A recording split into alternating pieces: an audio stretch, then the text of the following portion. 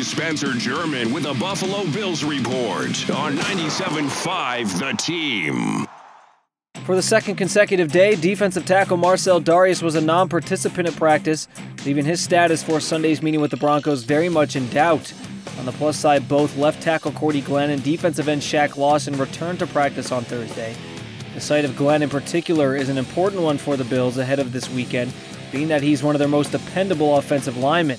His services will certainly come in handy against the Broncos defense that is yielding just 52 rushing yards to opponents per game on average, a figure that ranks fourth in the league respectively and doesn't bode well for a Bills offense that depends on the run. It's a challenge LeSean McCoy says they welcome.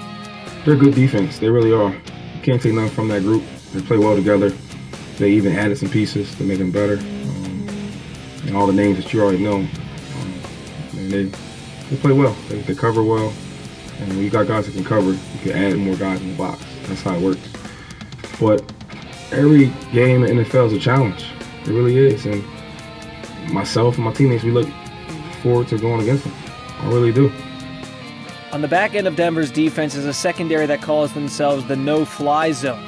Dominant as they are, Buffalo's secondary has actually fared better against the pass so far this season.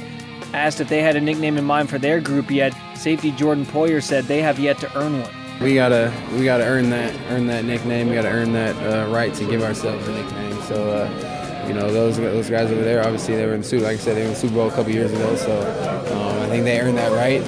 But we'll keep trucking. We'll keep working hard, and maybe down the road we'll get a nickname for ourselves. The Bills practice one more time on Friday before Denver comes to New Era Field on Sunday. We'll have the latest Bills news and updates in our next Bills report. I'm Spencer German.